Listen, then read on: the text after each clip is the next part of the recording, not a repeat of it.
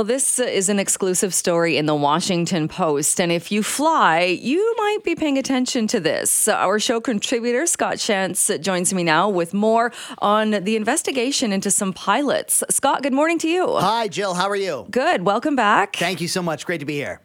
This is an interesting story. Again, the Washington Post has uncovered the number of pilots that are being investigated for falsifying medical records. What are they talking about? Yeah, so this is a really crazy story that I think rightly so is causing people to get a little bit up in arms and maybe causing panic is probably too strong a word. But yes, so around 4,800 pilots are reporting some degree of mental illness. They're not even reporting that they're getting mental illness. They're receiving benefits for mental illnesses.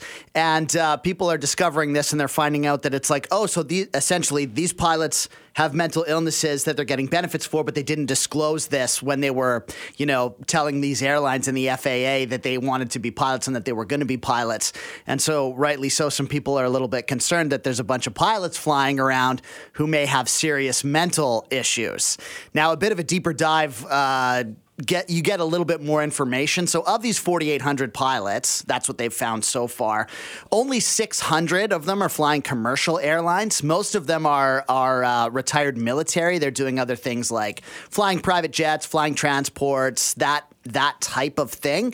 But there's all sorts of like little details in here that are cause for concern. Apparently, the FAA has known that there's been like some degree of this going on for years, but they're sort of slow to bring it up and to investigate. I mean, there's a lot of things at stake here, primarily like the aviation industry, like the cost of flying people and finding new pilots and all of that. So, I mean, I think a lot of people are starting to wonder and to question, like, do we need to take a better look at the mental health of the airline industry?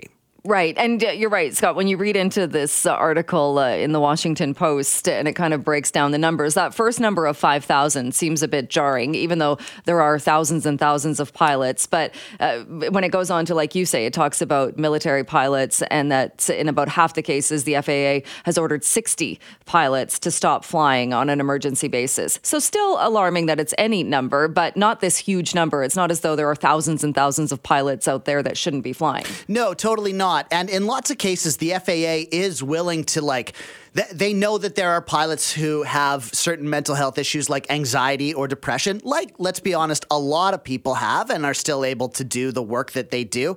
Obviously, I understand why that would be a bigger concern for a pilot. But in many of those cases, they don't bar the pilots from flying. They just have a further investigation and offer some sort of a waiver. They sign off on it, details like that. But oftentimes that can be like a paper trail, like long, sort of month-long red tape process.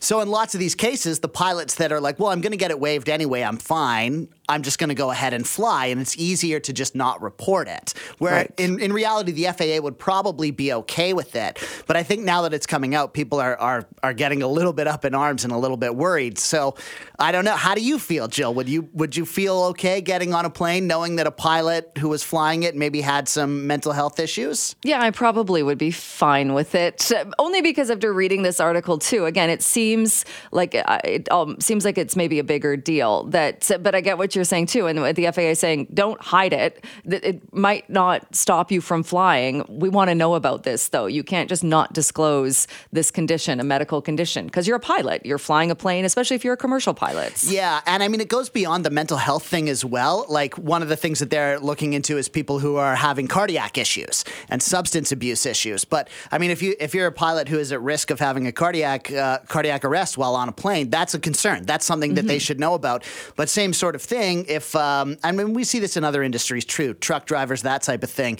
When you report it, it stops you from making money. So now people underreport so that they can keep doing their job, and it kind of goes on until something happens. So the fear is that, well, the longer we look away from this, the more likely we are that something happens. It is a very interesting article for sure. Scott, thank you so much. You're welcome.